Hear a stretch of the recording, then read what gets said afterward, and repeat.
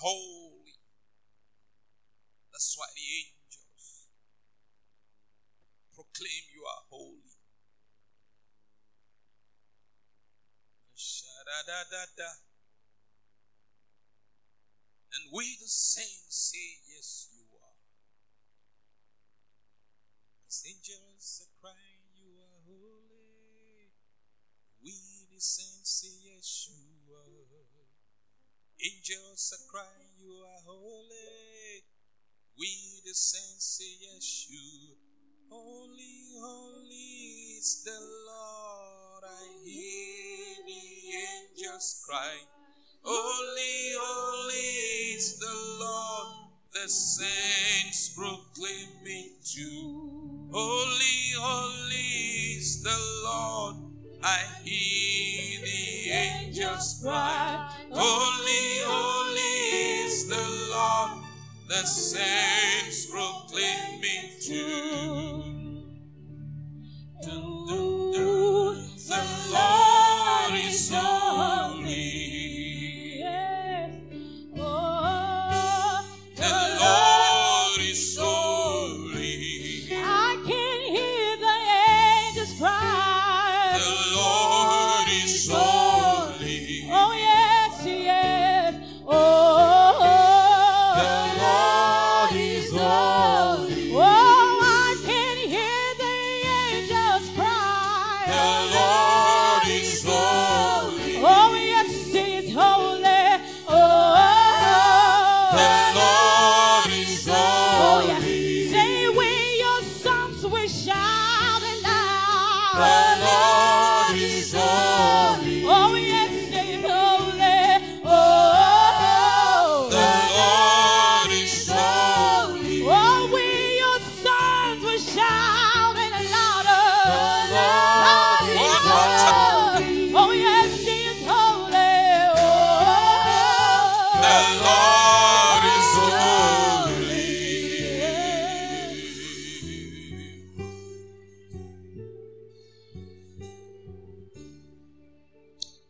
Hallelujah. Let's have our seats. Let's bring our Bibles out quickly. In Titus chapter 1.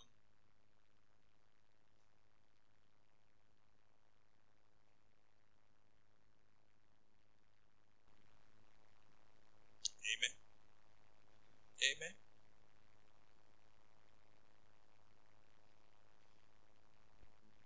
Hallelujah.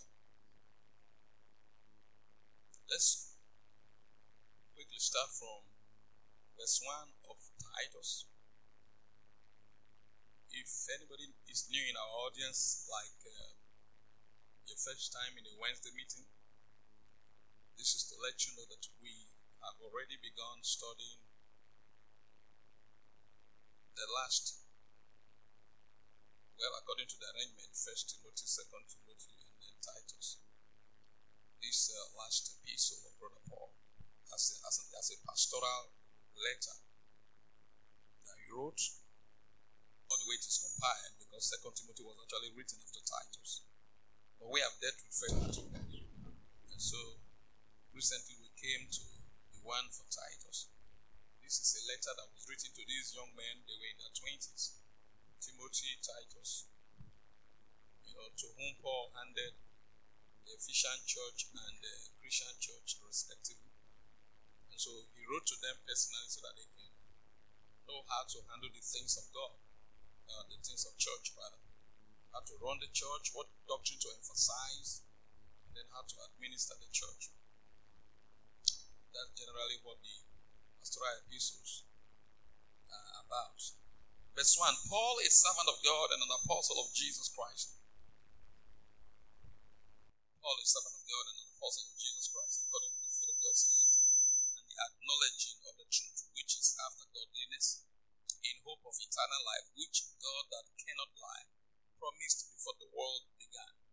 It has in due times manifested His word through preaching, which is committed unto me according to the commandment of God our Savior. To Titus, mine own son, after the common faith. Grace, mercy, and peace from God the Father and the Lord Jesus Christ.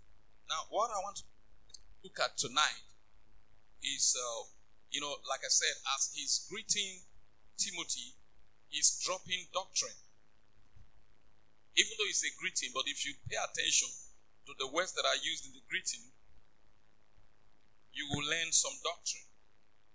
Now, he said, Paul, a servant of God and an apostle of Jesus Christ, according to the faith of God's elect. Somebody say God's elect.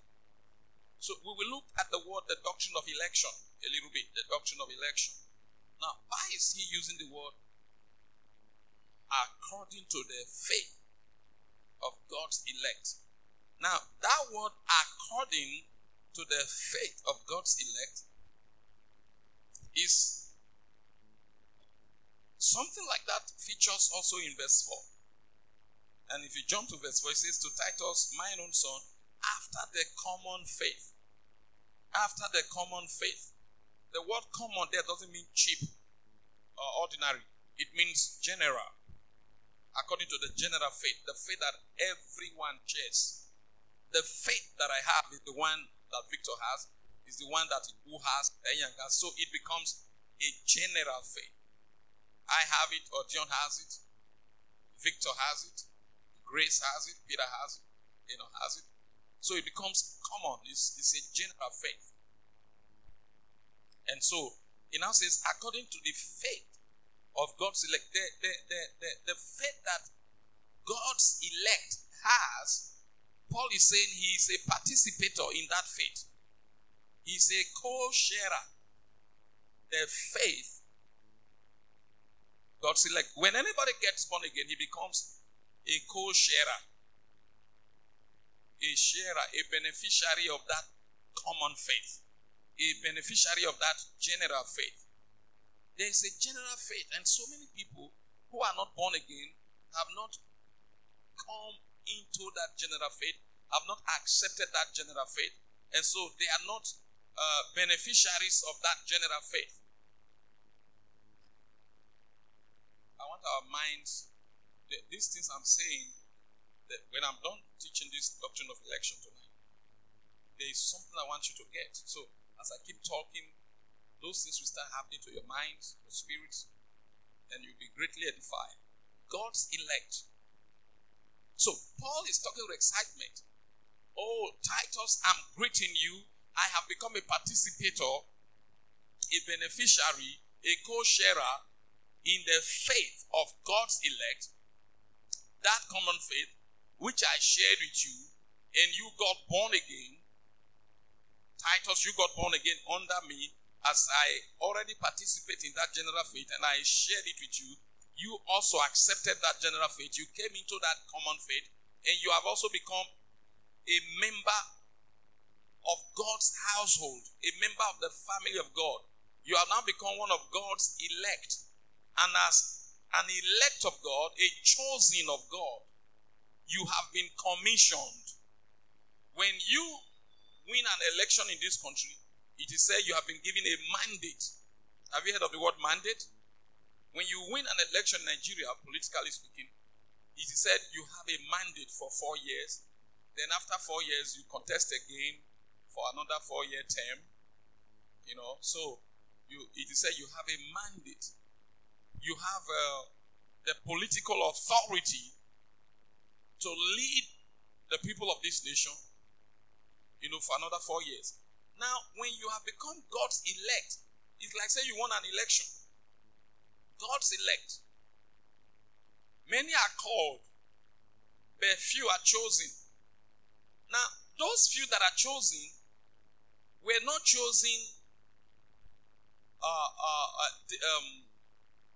with a certain bias on the part of God. No. When you chose God, He chooses you. Now, I am Christ chosen. Jesus chose me. But I can boldly say I am Christ chosen today because I chose Him too. Now, in 1 John chapter 4, verse 19, the Bible says we love Him. That's 1 John 4, 19. chapter 4, verse 19 of 1 John. We love him. That's what that verse says. We love him because he first loved us. There was no capacity and any nature of love in us for us to be able to love God if he had not first loved us. Did you get that? If he had not first loved us, when he loved us, he showed his love to us. He showed us grace. We that were dead in trespasses and sins, we became reborn, recreated, redeemed. And so we became spiritually alive. And if we are born of God, and God is love, then we are born of love. And love becomes our nature. So we start loving God when we get born again. You really start loving God after you got born again. And there's no way you could even be born again if he didn't love you. Because it was love that made him to show you grace. Grace does not bring love. It is love that brings grace. Now, if grace is mercy and favor, you can never show mercy like forgiving somebody. That's mercy. You can't show mercy if you don't have love. Now, if you show mercy to somebody, mercy means the person deserved punishment, or you take away from him the punishment that he deserves. That's what mercy does. Mercy takes away, favor bestows. Favor gives to you what you don't even deserve. A promotion you don't deserve, favor gives it to you. The punishment you deserve, mercy takes it away. As sinners, when we're all unbelievers, we all deserve to go to hell, to be punished, to suffer eternal damnation in hell. That's the righteous judgment of God. The righteous judgment of God. The wages of sin is still death. The wages of sin is death. So we all merited death, for we were all sinners. Amen. God's mercy said no. I think some people wrote a song, God. Mercy said no. Mercy said no. No. Mercy said no. I'm not going to let you go to that hell. Mercy speaks. Grace speaks. The blood speaks. The blood of Jesus Christ that speaks better things than the blood of... Mercy said, no, I'm not going to let you go to hell. You deserve to go, but I am mercy. I won't let you go. Amen? Mercy takes away the punishment that is due you. Then, God did not only show us mercy, he showed us favor. Favor, I remember I dealt with this issue in Love versus Grace. How many of you have ever seen that, my book, Love versus Grace? Anybody here? I wrote a book in 1996. Do you know what happened? I wrote that book in 1996. And in 1997, Archbishop Idahosa made it compulsory for all their final year students in All Nations for Christ Bible Institute. I think that was his Bible school in Benin City. Christ for all nations is Renard Bonke. Christ for all nations, that's Renard Bonke. Archbishop Idahosa had All Nations for Christ Bible Institute. And their graduating students were told to read that book. So in that book, chapter 1 of that book is the law. You remember? The law. Then chapter 2, grace. Chapter 2, grace. Because the title of the book is Law versus Grace. Law versus Grace. Chapter 1, the law. Chapter 2, grace. Then chapter 3, law versus grace. That's chapter 3, law versus grace. Then chapter 4. Still remember chapter 4. The danger of mixing law with grace. Is that correct? The dangers of mixing law with grace. Then chapter 5. Now don't forget, one day chapter there is the Christians' common problems with the law. Yeah, that was one. That's chapter 4, the Christians common. Let's look at that. But what I said there is that mercy, when you say grace is like a coin that has two sides. One side of grace is mercy, and one side of grace is favor. If mercy is not there, there's no grace. If favor is not there, there's no grace. Amen. Mercy takes away the punishment that is due us, and favor gives to us the position we do not merit. For example, that we should now be seated at the right hand of God. That's a great demonstration of favor. Favor. We didn't qualify. Do you know what that means? If we are seated in Christ in the heavenly places, it means we sit on the same throne that the Father sits. God is on that throne. The Holy Spirit is on that throne. And Jesus is on that throne. There are three of them on that throne. But we sit in Christ with God. In Christ. Sister Grace is holding her baby right there. That was the time we were not seeing that baby. The baby was just inside the stomach.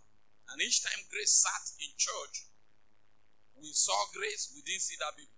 But the baby was there until she pushed out the baby and we started seeing the baby. Now the baby is there now. Now we are in Christ. Our lives are hid with Christ. Hid in Christ. With Christ. We are in Christ. It's prepositional and positional. We are in Christ. And Christ is seated at the right hand of God the Father. Just picture that. God, Jesus Christ, is seated at the right hand of God the Father. Where are the Christians? In Christ. You don't have four people there. God the Father, talking about the seat of authority, the seat of dominion. I remember in 2004, I preached a message, the seat of dominion in Isolo. One church, they had a program and I preached that. It was one of the best messages I ever preached. I really enjoyed myself that night. The seat of dominion. God sitting on the seat, the throne of authority, the seat of dominion. Jesus is seated there. The Holy Ghost is seated there. And the believers are made to sit on the same throne. Wait a minute. That sounds blasphemous to people who don't know Bible. And except you understand Ephesians.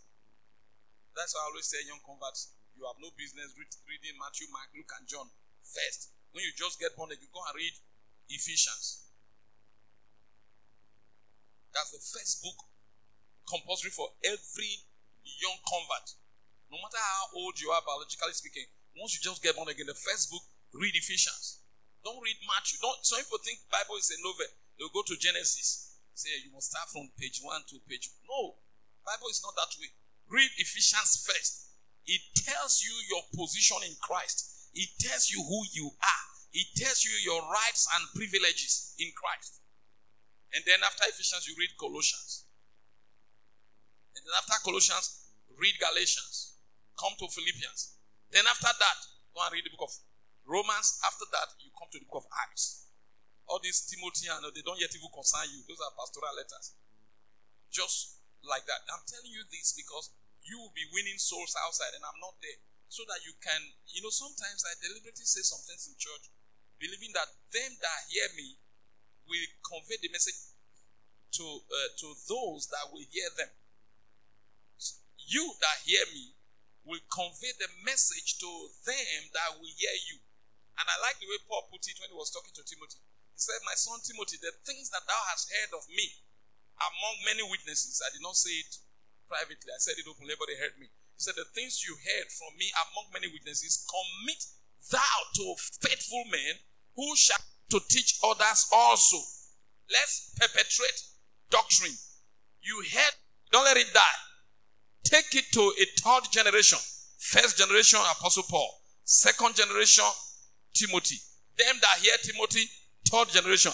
And to them that will hear them, fourth generation. That's perpetuity of doctrine.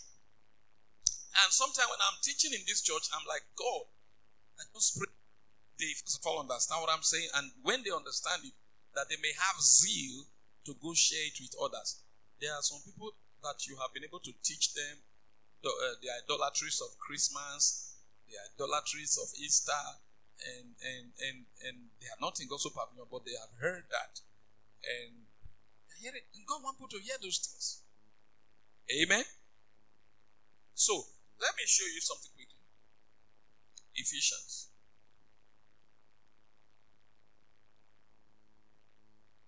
Do you know, before we read Ephesians, there is nothing like God the Father, God the Son. I'm talking about the seat of dominion in the heavenly places. You don't have God the Father, God the Son, God the Holy Spirit, and then the church making four. No. There will always be three. God the Father, the Son, and the Holy Ghost. And then the church was exalted. The believers were taken to the spirit realm and made to sit on the same seat. But there are not four persons. The Father, Son, Holy Ghost are already there, and it will always be three. But the believers are subsumed in Christ. So when Christ takes his seat at the right hand of the Father, the church takes its seat. In other words, the church is not separate from Christ, because Christ is the head of the church. You can't remove this head from the body. That was why as soon as if you remove this head from the body is dead. And the church is dead. The church of the living God is a living spiritual organism. The church is not an organization. It's an organism. Amen? The church is not an organization. It's an organism. So, you find Jesus Christ receiving the Holy Ghost 10 days. That's not the Holy Ghost that he received down here some 30 years, some 3 years ago, when John the Baptist baptized him and the Holy Ghost came from. No, that's a different thing. Now, the Holy Ghost can put upon a man different anointing. Now, we all have the Holy Ghost. There's an anointing to prophesy on some people. There's an anointing to heal the sick on some people. There's an anointing to give word of knowledge. Those are gifts. The Bible says by the same Spirit. The Holy Ghost that came upon Jesus put an anointing on him to be able to live a successful ministerial life. The 3 years he was here. But after Jesus died, both physically and spiritually, and then was raised again spiritually and physically, and then he went to heaven, he now needed to receive an anointing for what is called a post-resurrection ministry. Jesus Christ has become a priest. Or no, not a priest. The high priest of our profession. He needed to have another conferment of power. And that was the day God poured that oil on his head and said, as from today, I want all of the whole universe to know that I have divested myself of all authority and invested them on my son Jesus, so that all of creation will bow to my son. And anybody who says Jesus is Lord has thereby glorified me, who has raised up Jesus Christ. And Jesus is going to reign till he has put, then Jesus will once again be subject to me. Jesus is not subject to God right now, and neither is God subject to Jesus. God can't come under Jesus. Bible tells us on Sunday when we're teaching that when he said he has put all things under his feet, it is manifest that himself is exempted. That God who put all things under Jesus cannot join the things to be under Jesus. It is manifest that he who put all things under him counts himself out of that. I put everything under Jesus. If I tell everybody bow to my son Jesus, because I have divested myself and put everything in Jesus, and all creation must bow to Jesus, animate and inanimate things must bow to Jesus, that doesn't mean I, God, who put all things under Jesus, must join all of Una to be under Jesus and join Una to bow to Jesus. So what happens is that God steps aside and puts Jesus on display. Put Jesus on the scene and tell the whole world, worship him. Let's clap for Jesus. Worship him. Worship him. Worship him. And then from that day, the name of Jesus began to be a terror to every evil spirit. And you couldn't use the name of God anymore to cast out. You can't do that. In the name of God, demons come out. In the name of Jehovah God, demons come out. No demon will come out. But immediately you say, Jesus, all the demons start shaking. Because the demons were told that day that God poured the oil on Jesus. Let all heaven and earth hear me. All power belongs to Jesus. And Jesus said it himself in Matthew chapter 28, verse 18 and 19. Let's quickly read that quickly. Matthew 28. Are you enjoying it? I want to make sure the word of God is always exciting to you. Matthew 28. Look at verse 18. Have you seen 18? And Jesus came and spake unto them, saying, all power is given unto me in heaven and in earth. Go ye therefore, teach all nations, baptizing them in the name of the Father. Wait a minute, you must understand. Jesus was saying this. He already returned from heaven. I hope you know that. When he was from the dead, he went to heaven that same day. Evening of that same day, he came back to the world. He came back that same day when he appeared, before two disciples that were journeying to Emmaus. So it's 2 times Jesus had gone to heaven since resurrection. Amen. It's twice. He resurrected and immediately went to heaven. You remember Mary wanted to hug him in that garden. He said, don't touch me since I've not yet gone to my Father. Is that correct? He said, see thou do it not. Don't touch me not. He was on his way to heaven. And he just resurrected from the dead. No mortal man. It's not because he didn't want a female to hug him. No. Even if it was Peter or John that wanted to hug him at that time. Amen. He still would have said, don't touch me. Because in the Old Testament, when the priests were going into the Holy of Holies, once they've gone through the rituals of purification, the ritual washes and everything, and that rope, that chain is tied to their feet, and they start going with trepidation into the holy place. Once they finish all their ritual of worship, their purification, nobody touched them. In wife, mama, children, they don't hug him. Everybody will stay outside the outer court, and they begin to listen to those jingle bells that are on those. You remember the story in the Old Testament like that? So they'll just be to make sure he's alive. After he has done all the purification rites, before he starts going into the holy place and the Holy of Holies, once he has done that purification, nobody can hug the priest at that time. Because immediately you touch him at that time, his sin is transferred to him again. So nobody hugs him. Even,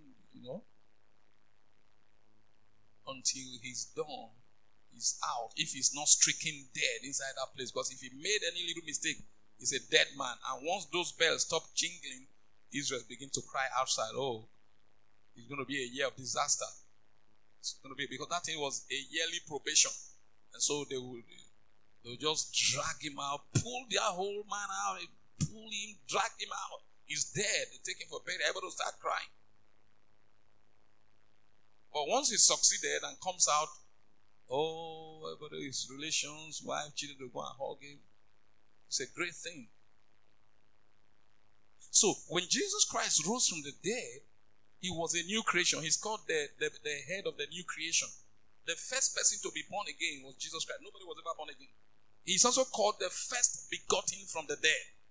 The word first begotten from the dead is not talking about physical death, because himself had already raised Lazarus from the dead. So Jesus was not the first person to experience physical resurrection. He had already raised up people. But he's the first person to experience a spiritual resurrection, which is being born again. Nobody was ever born again before Jesus Christ, because he died spiritually on the cross. So he needed to be reborn. If he was not reborn while in hell, it took 3 days. On the 3rd day, the Holy Ghost came from heaven, passed through this earth, went to regions under the earth, located Jesus in hell, suffering and being tormented. But the Holy Ghost came and quickened, made Jesus alive. Jesus got born again. It was after Jesus got born again that he was able to throw principalities and powers off of him. And he really scattered. He scattered hell.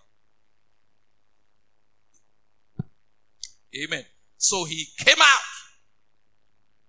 his spiritual self, and then he knew where his body was kept spiritually, because the body was in the tomb, but the spirit was in hell. The tomb is no more than 6 feet deep, like your grave, but hell is under this earth.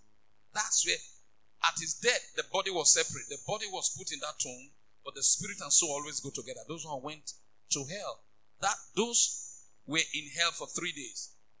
When Jesus got born again in hell and came out a new creation, he now needed his body again. So he sneaked back and located his body in the tomb. So 2 resurrections took place. He first resurrected from hell spiritually, meaning he got born again. He went to the tomb, he knew where his body was kept, and entered into that body again and came out of the grave. So that one is what everybody knows. Jesus physically rose from the dead. He first rose from the dead spiritually before he could come out of the dead physically. Does that make some sense? There's a spiritual resurrection, there's a physical resurrection. It's the physical one people mostly know. Now, when Jesus came out like that, he's a new creation, he's without sin. So he was going to the Holy of Holies in heaven to use the blood that had been kept. Because the reason he was rushing back to heaven, there's a blood waiting. 3 days ago when Jesus died on the cross, the blood that was shed, even though that blood was, the cross on which he was bleeding, some of the blood will stain the cross. You see a wooden cross, you see it stain on the ground and everything. But that does not mean any drop of blood was wasted that Jesus shed. There's a spiritual essence of blood. When an accident happens on the highway and many people die in that vehicle accident, you see the blood stain on the vehicle's seat or anywhere, if you know. And then you think that blood was wasted. The witches and the wizards that caused the accident, they are only interested in the spiritual essence of that blood, not the physical one. The spiritual essence is taken, and they will tell you they use the blood of the accident victims as refreshment wine in their witches' coven. You'll be wondering, which blood did they use in the coven? Because I went to the accident scene, and the blood of the dead passengers was on the seat. Are you catch what I'm saying? There's always a spiritual essence of something. The life of the animal, the Bible tells us in Leviticus, is in the blood. When Jesus died on the cross, both demons and angels were around Mountain Calvary. That day, it's not only demons that were there. The demons were clapping for the soldiers, men are kill him. Yes, this man don't disturb us too much. Nobody ever cast out demons, disturb our kingdom like this man. Finally, we don't nail him. The demons were clapping. And angels were also there. And those angels could have beaten those demons. But the angels watched Jesus die, but strengthened him for the time they were to strengthen him till he finally said, Lord, into your hands I commit my spirit. Because Jesus would have died even before they nailed him to the cross. The beating he received at the backyard of Pilate was enough to kill him. But angels all along were just strengthening him so that he does not die in that man's backyard. If he had died in that man's backyard, all of us will still be in our sin. For it was destined that he must die only on the cross. So angels were strengthening him. He was barely able to breathe. He was not at a point, he was not able to carry that cross until Simon of Cyrene came and helped him. So it was angels that it's like just giving him some false energy to strengthen him to get to Golgotha. And from 9 a.m. when they put him on that cross till around 3 p.m., he was bleeding that hot afternoon. Man, that man suffered. In all that blood, there is none that is left there, though you physically see, that did not arrive in heaven. That was one blood that God did not allow demons or witches to lap up. Because the blood of Jesus was not supposed to appear in witches' coven. It was supposed to appear at the mercy seat in heaven. There's a mercy seat. Have I taught you those things before? There is a holy of holies in heaven, which the earthly tabernacle was patterned after. So when they have the outer court, holy place, and the most holy place, there is actually a place like that in heaven. And the most holy place in heaven is where the blood of Jesus Christ was taken to. But who took the blood there? Because the same way who took the blood from the accident scene to the witches' coven is the demons. Now, who took the blood of Jesus Christ from Mountain Calvary to the Holy of Holies in heaven? Angels. The demons were present when Jesus was bleeding. They were just waiting for him to stop breathing and die so that they can do whatever. Some of them were even thinking they can just grab. Of course, the demons grabbed Jesus. As soon as he stopped breathing, they dragged his soul. It was not God who sent Jesus to hell. It was the demons. They grabbed his soul and they dragged him down to hell. It was only the body that was buried 3 hours after.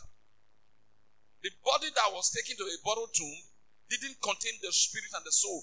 The soul had already been languishing in hell for 3 hours. From 3 o'clock till 6 o'clock when he was physically buried, the soul of Jesus had reached hell. All the demons have been dealing with him. They dragged him down to hell. 3 hours later, he stopped breathing. And now they took his body for burial. Now, the demons would have been waiting to see what they can do with that blood. But they will see they can't do anything. But the angels came and took it. Put it in a heavenly golden bowl and put it in heaven. Wherever God the Father said they should keep it, they will keep it there. 3 days time, my son is coming back. Only my son qualifies to use the blood to minister. And so Jesus first went to taste hell, came out a new creation, a born-again personality. And now, one woman wanted to touch him in the garden. He said, don't touch me yet, madam, because I have not yet ascended. Any man that touch me will... See, if that woman had succeeded in touching Jesus Christ, humanity is doomed. Everything Jesus went to do in hell would have spoiled. Jesus Christ would have been contaminated and he will not be... No. Will he die a second time? No. Will he? No. So he told the woman, don't do it. So he went to heaven clean, holy. And the blood was kept waiting 3 days ago. And so he used the blood to sprinkle the heavenly objects. Sprinkle the heavenly objects. And as he was sprinkling those things, Jesus Christ was speaking the things that New Testament people will enjoy, all the New Testament realities. This one. And sprinkled everything. Forgiveness of sins. Dominion over the enemy. This and that. He was sprinkling everything. Then when he was done ministering, that's his first post-resurrection ministry, he came back down and spent 40 days. It was when he came down, the first thing that's recorded of him when he came down was that he met 2 guys going to Emmaus and he became the 3rd person and they were just gisting, blah, blah, blah, what happened until they enter one house. Jesus broke bread, their eyes opened, Jesus vanished. You know all that story. That's the first thing. Now, what am I trying to say? There is a seat in heaven. That blood that was shed was what qualified us. The blood did not only minister mercy, the blood ministered favor. So it is the mercy and the favor that we call grace. I want to read something to you. Oh, wait a minute. Look at 18 again, Matthew chapter 28. Jesus came and spake unto them, saying, all power is given unto me in heaven and in earth. Now, this word all power is not an accurate translation. The Greek word is exousia. And exousia is corrected in our New King James Bible. The New King James Bible will tell you all authority. And some of your Bibles might even have all authority. Is there anybody that has all authority? Okay, and that is the correct one.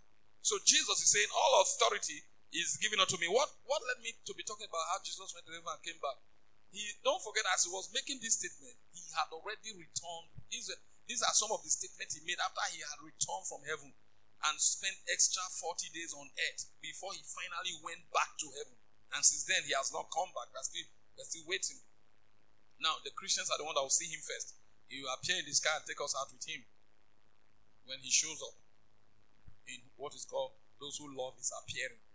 Now, he couldn't say this.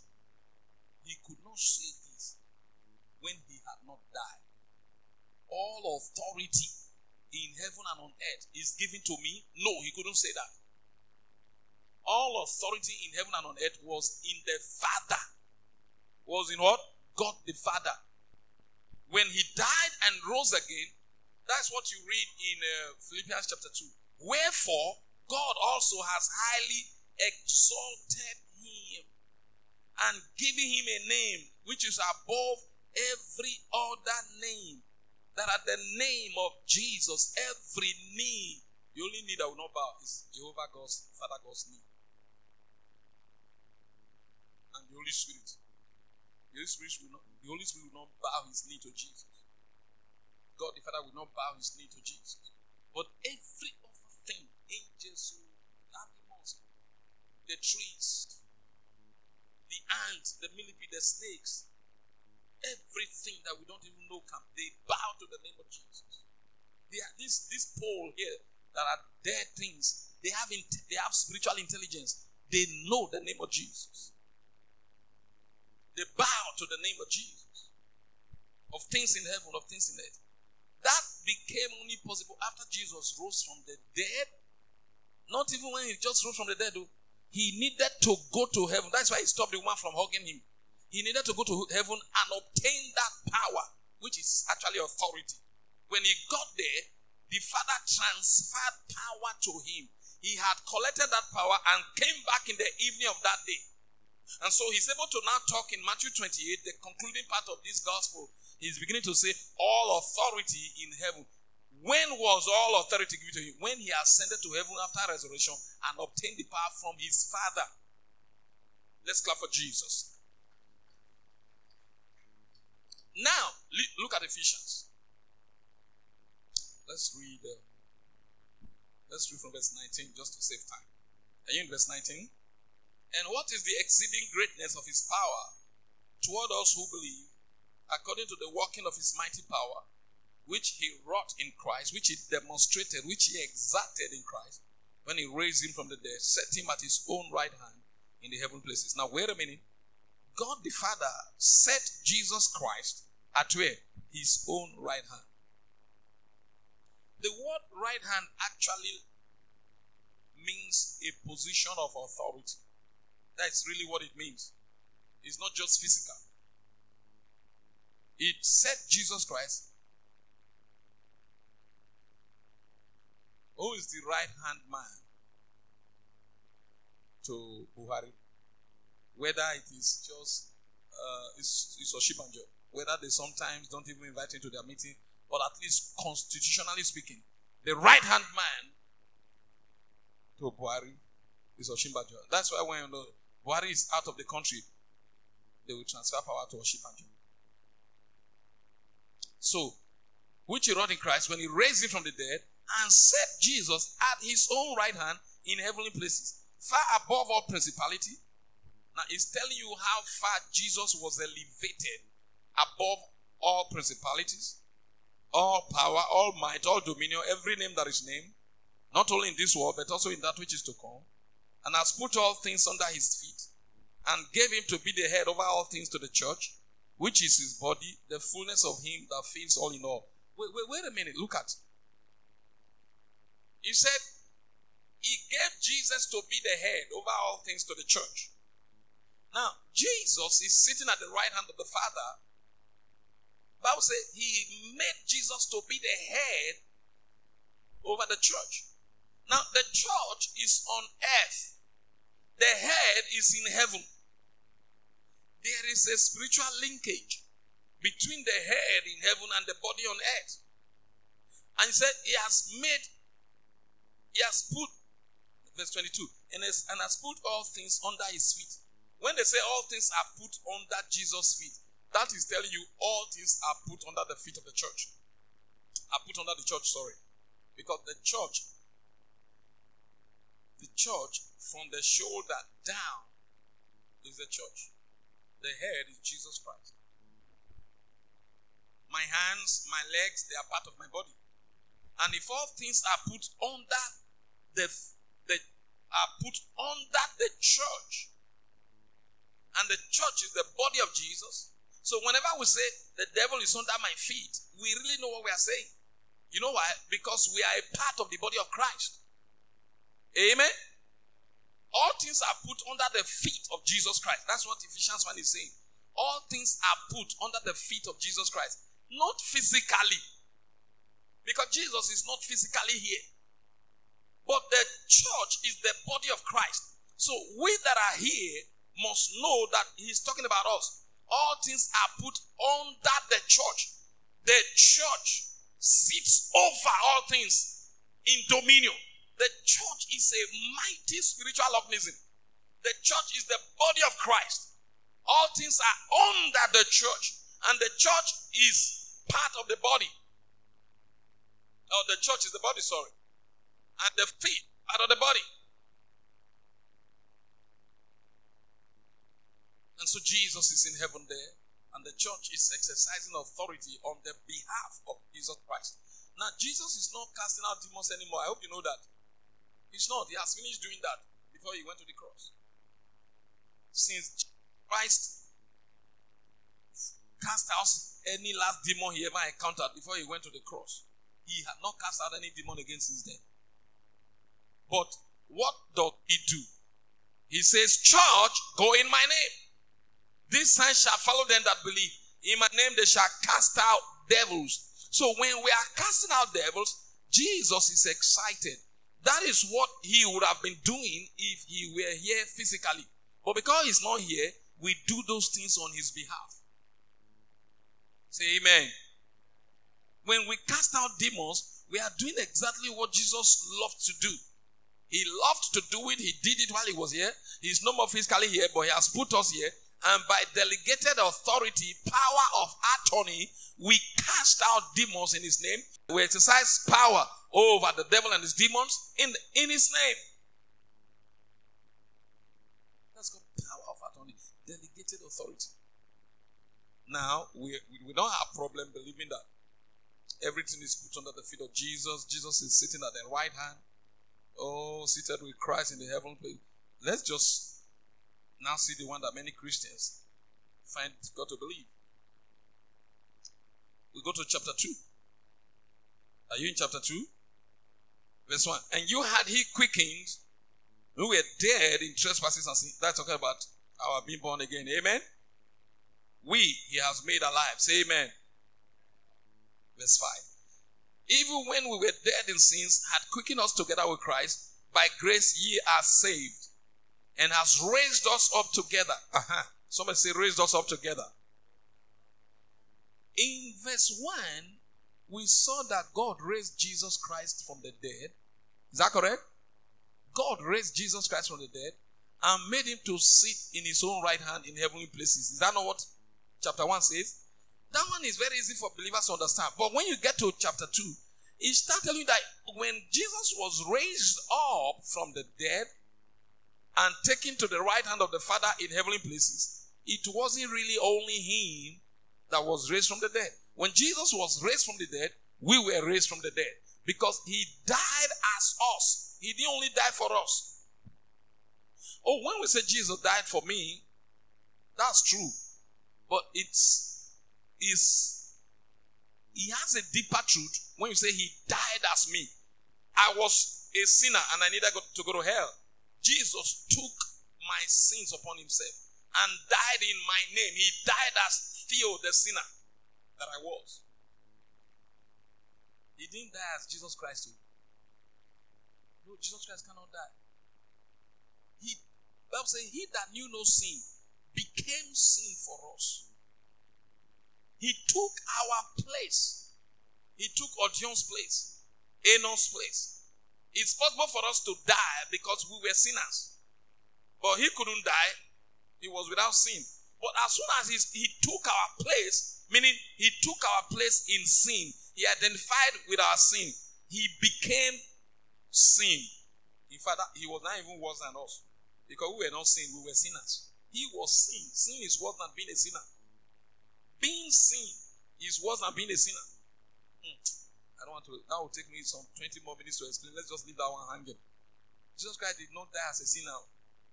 He died as sin. And that's why it was possible for God to turn his back on him. My God, why have thou forsaken me? Because when God was looking at Jesus on the cross, he wasn't seeing Jesus, he was seeing sin. He can never turn his back on his son. But it wasn't his son he was seeing sin. So they just said, I can't not even stand and look at sin. It's too irritating. He just turned his back on sin. And immediately he turned his back, Jesus knew Papa God don't verse, he don't turn his back. And Papa God is saying, God can't look, God can't look at sin, it's irritating. Turn his back. And there was a spiritual blackout, power outage. Jesus knew it. And he shouted, Eli, Eli, lama sabachthani, my God, why hast thou forsaken me? And then he didn't hear Father God reply. That was in the day of his flesh. And maybe he heard, at least he had not died physically. Father God said, no, I didn't turn my back on you. I turned my back on sin. I don't turn my back on my son. I turned my back on sin. Are you following it? Turn my back on sin. And God never returned his face until 3 days when the Holy Ghost went to recreate Jesus in hell. When Jesus got born again, that day God now said, this day have I begotten thee. Did you remember there's a place in the Bible? This day have I begotten thee. That is the day that Jesus got born again and he became Son of God, the first begotten from the dead, the first person to go to hell and come back a new creation. And because somebody went to hell and came out of hell, somebody experienced spiritual death and now he has new life, it became possible for us who were spiritually dead to receive new life. Nobody could be born again if Jesus was not first born again. He had to test it, he had to experience it. Jesus was the first person. That's why he's called our elder brother. The Bible says, wherefore he's not ashamed to call us brethren. Oh, Jesus called us brothers. That's the way Jesus actually sees us as his brothers. He's the head of the new creation. Because God doesn't have grandchildren. As Jesus Christ is the Son of God, we are sons of God. In 1 John chapter 3, he said, now are we the sons of God. Now, how is it possible that we are sons of God? Because Jesus Christ, the only begotten Son of God, died for us, died as us, and then rose again from the dead, having blotted out our transgressions. And now our placing our faith on him make us to have the kind of new life that he has. By faith, we participate in his new life. The Zoe of God is imparted to our spirit. We are just as righteous as Jesus is righteous, and God sees us just as holy as Jesus. So he sees us all as children. Not that, Jesus is my son. Jesus can't give birth to all these other. So these are my grandchildren. There are no grandchildren. We are all sons. Amen.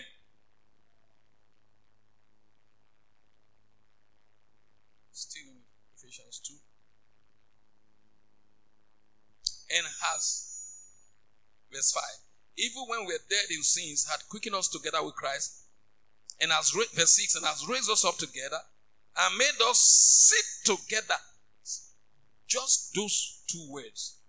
Maybe they say Jesus Christ is seated in the right hand of the majesty on high. Is that not what the Bible says? And so you just see Jesus as the only one sitting there. He said, we Christians are also sitting there. We are not physically there. We are still on earth here. Our head is in heaven. The body has absolute rights of that throne. Hello? But when the spiritual head that is on the throne is receiving worship, the body doesn't receive worship. The church does not receive worship. But the head is up there. The body is down here. All principalities and power, they bow, they worship, they do obeisance to that name, but not to the church. But the name, the power in the name is given to the church. The church can exercise authority and dominion on this earth because of that name. So you must remember this, verse 6. It's important for all Christians to know this, that God raised us up together. You know that when he raised Jesus up, he raised us up. When he made Jesus to sit at his own right hand, he made us to sit at his own right hand. In what? Heavenly places. Verse 7, why did God do that? So that in the ages to come, he might show the exceeding riches of his grace. This is the favor and mercy in his kindness toward us through Jesus Christ. So that in ages to come, when the story is told that a people that were sinners have been forgiven, who were dead have been made alive, and raised together with Christ. Verse 6 says we are raised together with Christ. And we sit together with him. Then you will say, how amazing is that kind of a grace that can blot away the sins of people by mercy. You did not only forgive them their sins, you now took them to a position higher than of pre-fall man. Adam and Eve never operated this realm.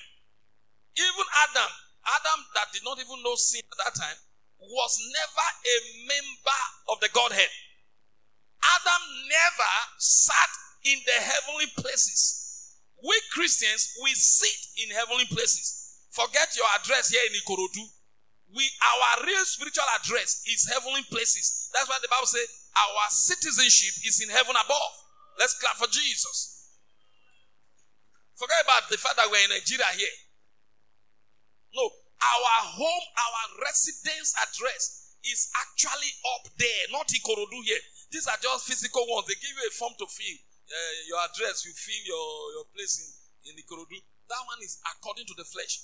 But spiritually, you are a heavenite. You sit on the seat of dominion. As Christ was raised up and placed on that seat of dominion, we were raised together with him. We sit together with him. And so whenever you are saying the name of Jesus, demons come out, the demon is not seeing you as an dweller, casting him out. Say, just say, no, when I know you, the day you were born, this is no way, be a quiet born girl. That is not the way demons see you. When you are casting out demon sees you talking, issuing decrees from the throne. There is kingdom authority backing the words that we speak. When people are saying, don't talk to me like that, I will show you that I'm a woman, I will deal with you, or I will show you that I'm a... One lady told me, he said, I will show you that I'm an Mbise woman. You remember that story? Saying, go show me, say, Mbise woman. I was laughing. Mbise. And you Christians will be any issues with them like that. I'll be saying, hey, if you have a Mbise, I be proper Edo man. I go tell you, say, our place, we strong pass on our place. Calabar not the carry last. Don't join unbelievers like that. Once the person say, I will show you I'm an Mbise man, I will tell you that I'm a heavenite. That's the way you talk. Don't quote the village you are from. All those, see, you have lowered yourself. Once you go and mention your village, you don't lower yourself. You have been raised with Christ. You have been made to sit with Christ in heavenly places. How you go to measure Imo State? Imo State is where they are quoting. Say, I will show you I'm an Mbise person. Once you talk like that, if you threaten me, when you are mentioning where you are from, I know say I don't finish you. I don't finish you. I am a citizen of heaven. I am from Zion. I operate from the throne of God. I am sit at the right hand of God the Father. Listen, Jesus is literally, physically the one sitting at the right hand of the Father. But we are in him. So you don't understand. Say, you need to understand your creation reality. Where Jesus is seated is where we are. That's where I am. That's where you are. And that is the only reason demons bow to Christians. Because it is kingdom authority we exercise. Oh Lord. Let's clap for Jesus. When you are saying, in the name of Jesus, come out, the demon simply sees an authority from heaven put against him. The decree is coming from the throne of God. Oh, but I'm speaking here in paraphrase. No, the man commanding, that's the way demons see it. The man commanding me to come out has kingdom authority back. Heaven's kingdom authority backing him up. Because the man said in the name of Jesus. Demons know that. They have enough sense to know that that name, whoever has access to the use of that name, it's not an ordinary person. Amen? Show you, I'm already going back to Titus stuff. Let's find again. Paul, a servant of God and apostle of Jesus Christ, according to the faith of God's elect. Now, I told you that the word God's elect means the chosen ones of God. A people called out of darkness called out a highly favored people. There's something I will read tonight before I let you go. Exodus 19, so that you have an idea of this elect. This elect report keep talking about. Exodus 19.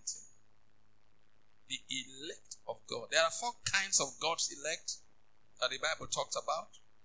We'll just see if we can look at one in a few minutes. Someone say 4 kinds of God's elect. Do you know Buhari is Nigeria's elect? Whether we like him or not, he has a mandate. 2023 is coming. They will do another election. Another person will be sworn in as president. That will become another elect, another political elect. Amen? With a mandate for another 4 years. Have you seen Exodus 19? Okay. Let's read from verse 4. God is talking to Moses from verse 4. Ye have seen what I did unto the Egyptians. You know, here they just came out of Egypt. And how I bare you on eagle's wings and brought you unto myself. Now, therefore, if ye will obey my voice indeed and keep my covenant, then ye shall be a peculiar treasure. Someone say peculiar treasure. Did you know this same word was used by Peter? A peculiar people, a chosen generation. Is that correct? A peculiar people, a chosen generation. Talking about the church of Jesus. The church is one of God's elect mentioned in the Bible. There are 4 elects that the Bible dealt with. But the final one is the church. Before the church ever became God's elect, there were 3 elects before the church, which is the final elect of God. Meaning chosen people. The church is God's elect body. Chosen. Mandated. Authorized. Sworn into office. You know, it's not the day you win election you are sworn in. Is that correct? Shebi Soludo of Anambra State, they just swore him in recently. But about 3 months ago or thereabout, he won the election. Amen? The church has been sworn in. Do you know when the church got sworn in? In Acts chapter 2. 120 disciples, they were already believers. God said, tarry in the city of Jerusalem until you be endued with, in other words, it wasn't just all power to be doing things until the church is officially inaugurated. There was no church in Acts chapter 1. In Acts chapter 1, you had individual believers that had not been baked together into like a loaf of bread. They were just individual believers. 120 disciples. When the Holy Ghost came in Acts chapter 2, they became a living organism. They became the church. There was no church in chapter 1. Acts chapter 2, that's where it was on the day of Pentecost when the Holy Ghost came down that those guys actually got born again. They were not even born again before that time. Jesus had risen from the dead. They were not born again. 10 days after Jesus went to heaven and received that fresh oil and passed it across to them in the upper room, that was when they got recreated in their spirits. They got born again and they got baptized in the Holy Ghost the same moment, and they became members of the church, and the church was instituted. The church was inaugurated. The church was sworn in as the final elect of God. The church is God's elect. But what I'm trying to do now, in just 5 more minutes before we go, is to let you know the oldest elect of God. Okay. Now, you see something here. Now, therefore, verse 5. Exodus 19, verse 5. Now, therefore, if you will obey my voice and keep my covenant, then you shall be a peculiar treasure unto me above all people, for all the earth is mine. Do you know what he's saying here, Lawrence? God is trying to say, the whole world, all have sinned, whether Jews or Gentiles, all have sinned. Look, all have sinned and come short of the glory of God. But I want to save the whole world. And I want to have some people chosen from this whole world and call them, this is God's idea. I want to have a peculiar people. I want to pick a peculiar treasure. I want to pick some people and make them a different race of people. After all, the Jews, they were also part of the Gentile world. From there, they were picked. Now, he said, I want to make a peculiar treasure for myself. A peculiar people. The Jews, the Israelites were a peculiar treasure unto God. He said, I will use Israel to evangelize the nations of the world. The people who wrote the Bible are Israelis. They are not Americans. They are not British. All the people who wrote the Bible, they are Israelites. The people who went to preach to the Gentiles to accept Christ, whether it's Peter who went to preach in Babylon, whether it's Paul who went to preach in Philippi or wherever, they are Jewish people. Paul is a Jew.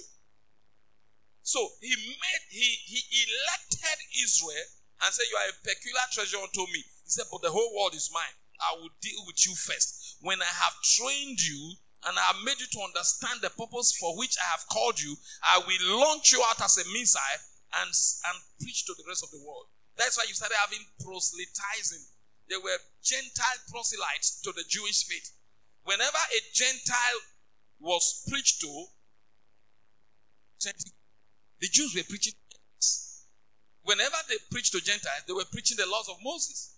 And any Gentile that accepted the laws of Moses, they will circumcise that person. And circumcision is like the water baptism we do today. When you accept Christ, you are taken to the water side for baptism. If you accept to live your life according to the dictates of the law of Moses, even though you were a Philistine, you were an Egyptian, they will circumcise you, and then you start living your life according to the dictates of the law of Moses. You are called a proselyte, meaning a Gentile convert to Jewish religion.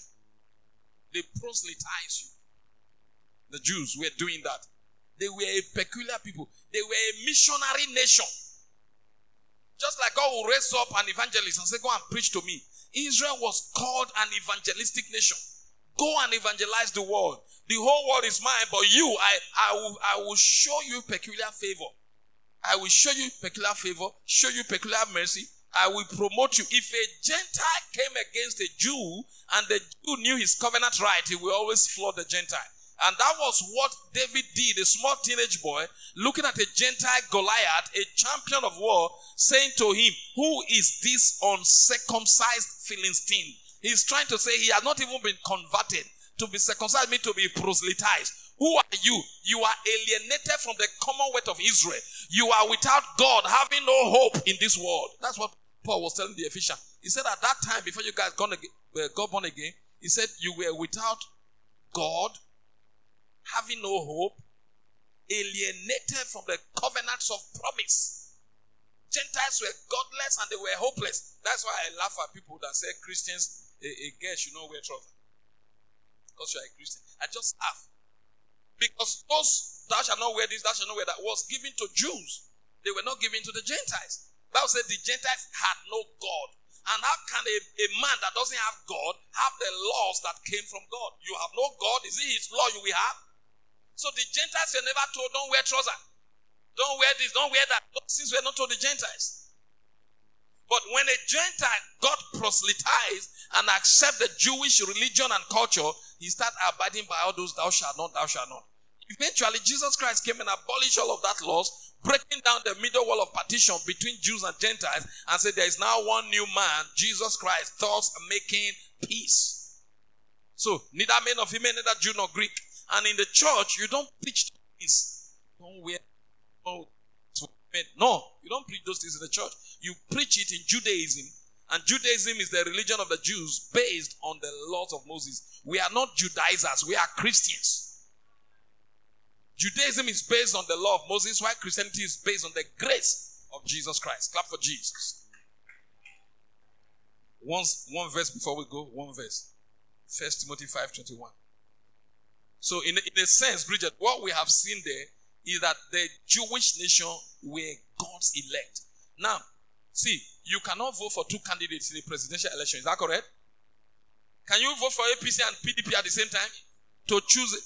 See, when God said, Israel is my elect, he couldn't say the Gentiles we also my elect. No. It was only Jesus Christ's death that made it possible for the Jews and the Gentiles to become members of God's new elect body. The new elect body is the church. So any Gentile that accepts Christ becomes a member of the church. Any Jew that accepts Christ becomes a member of the church. But God is not even dealing with Jews and Gentiles anymore. He's dealing with the church. The church is now the modern elect of God. The new elect of God is the church. He's no longer the Jews. He's no longer the Gentiles. But quickly look at, what did I say, turn to 1 Timothy 5? Did I tell you? 1 Timothy 5 verse 21. Can I read it? I charge thee before God and the Lord Jesus Christ and the elect angels, that thou observe these things without preferring one before another, doing nothing by partiality. Someone say the elect angels. See, when we come back next week, you will see 4 classes that the word elect was used for. The angels were called the elect angels of God. They were elect beings. They are not ostracized. Of course, those fallen angels who have become the demons today, they are no longer members of the elect angels. Do you get what I'm trying to say? Any people that God has a special, favored relationship with, those people are always called elect of God. You enjoy certain benefits from God and God created everything and everybody. But the angels, Bible said, they excel in strength. Of all the living creatures that God created, the angels are the most powerful. So they are called elect angels. They occupy a class that God designed them to and to operate within. And we were discussing the other day that even angel, not even Jesus himself, if an angel appears to you, if they come in that, and when angels appear to us in dreams, they kind of it's like lowering volume of something or lowering the temperature. They lower the degree of glory that they carry when they are talking to us. Because if angel comes in their full glory, we are easily slain in the spirit. We fall down. Look at Daniel said when Gabriel came to him in the book of Daniel chapter 9, chapter 10. He said, and my strength turned into rottenness. He fell until Angel Gabriel had to take him up and say, Daniel, stand up. And as he's telling Daniel, stand up, if he appeared to down in his full glory, Daniel will faint again. And that's not Jesus Christ. These are evil angels that dare not even come too close to Jesus. Do you know that? Angels stay afar. And Jesus is there on the throne and they're all doing like this. Holy, holy, holy is the Lord God Almighty. The whole earth is full of His glory. And those angels, they cannot even look at the face of God. They have those angels, especially the ones that have 6 wings. Not all angels have wings. The cherubs and the seraphs, they have wings. Not all angels have wings to fly. Now, somebody come and hold this, hold this microphone for me. Let me demonstrate something. Just hold it. Make sure you put it in my mouth. Now, these angels, those cherubs and seraphs, they are the ones that have closer access to God's throne than the other angels. All those other angels that don't have wings cannot even get close because they will just die if they even see the face of God. Because you need to have something to cover. It's like if I in a dark room, I just come with a torchlight that's very bright. Even if you were sleeping, and I just zoom the torch in your eyes, the bright light of the torchlight will open your eyes. Now, these angels, the brightness of the glory of God is too much that God designed them with 6 wings. 1 wing here, 1 wing here, 2 at the back, and 1 on the hips. They will use, hold it for me. They will use 2 wings coming from their hips to cover their feet. The one somewhere on the back, they use it for flying. The wings on the shoulder are not for flying, it's to cover their face. Whenever those angels are coming before the presence of God, they don't even get too close. The first thing they do is they will use these wings to cover their face. Because the light is too blind. Those angels can go blind. Let's clap for God. He said with twin. He said with twain, they have 6 wings. He said with twain, they cover their eyes. With twain, they cover their feet. And with 2, they did fly. So the other angels that don't even have those wings, don't even dare go there. It's not all angels that go to the throne of God to worship them. Some angels they are just on the street. There are streets in heaven. There's a regular time for worship. Just like you have 9 a.m. to come to church and 6 p.m. to go. There is time for worship in heaven. They also have church in heaven. There is choir in heaven. God told me all these things. Michael, you know that. In heaven, we are going to have church. Oh. You think when we rapture, we are going to be idle? Let's get there. Everybody will settle in their mansion. But there is a place where we gather to worship. The saints go there. Like a church, and there is choir on the altar. Church there, heaven, let's clap for Jesus. And when the service is going on, you will see Paul, you will see John, you will see Mary, you will see me there. And then the saints of God who raptured have a time they present their choir rendition. The saints that came to heaven, they have their own choir. There's a time they will sing. There's a time those saints are told to sit down. It's angels that will sing. Like I heard angels saying, yes, you reign, yes, you. It was a choir. It was not a special, it was a choir. Mass choir. The way they were singing, yes, you reign, yes, you reign. He beat the one in Nodid. That one in Nodid, where would they clap for? If you hear, as you may not follow me here, what the angels were singing. Our own here is very inferior. Hell, angels. Let's clap for Jesus. Somebody say, angels are elect angels of God. Or angels. Angels are always elect of God. The only people now sharing election with the angels are the church. But our election is different. Our own election again is higher than their election. Now, the Jews as elect of God is... I'm rushing. Let's not confuse things. Let's close this Bible. Next time. Let's stand up. Now, there's an excitement Paul has. When Paul started saying, accord faith of God's elect, I will tell you what made Paul to mention that while he's greeting somebody. Titus, my own son, after the common faith, I greet you. Now me, Paul, who is one servant of Christ, according to the faith of God's elect. What was in Paul's mind? Why is he saying all these things? Not be another greeting, one greet. Why is he mentioning? The guy is always excited. He's trying to announce that I have been chosen of God. I am God. I'm a member of the elected family of God. I am God's elect. Somebody shout, I am God's elect. Say, as a believer in Jesus, as one who is redeemed by the blood of the Lamb, as one who is a member of the household of God, I am God's chosen. I am God's elect. I have so much to celebrate. I sit with Christ on the seat of dominion, above all principalities and power, above every might, above every dominion, above every name that is named, not only in this world, but also in that which is to come. Put your hands together for Jesus. May the grace of our Lord Jesus Christ, the love of God, and the sweet fellowship of the Holy Spirit rest and abide with us now and forevermore. Surely goodness and mercy shall follow us all the days of our lives, and we shall dwell in the house of the Lord forever and ever. Amen. Church, you are not an ordinary person. Remember that.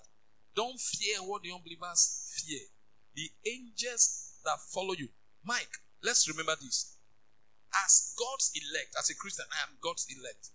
And God's elect angels are guarding me, God's elect. The angels have their own kind of election.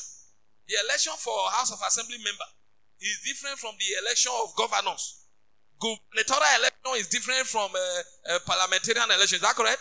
The angelic election is still somehow inferior to the Christian election. I don't have time because time is gone. Let's go home. They have been elected to protect us, God's elect. They are also God's elect, but there are different kinds of election. Our own is a heavier one. Our calling is heavier. Our mandate is bigger. You know why? No angel, even though they are also elected, angels are not elected to sit on the right hand of God the Father. The church, you and I, Brother John, you are elected to sit at the right hand of God the Father. But Jesus is there on the right hand, literally, physically for you. And you are here in Nigeria, but you are in him. Your election is greater. Presidential election is greater than House of Assembly election. Good night, everybody.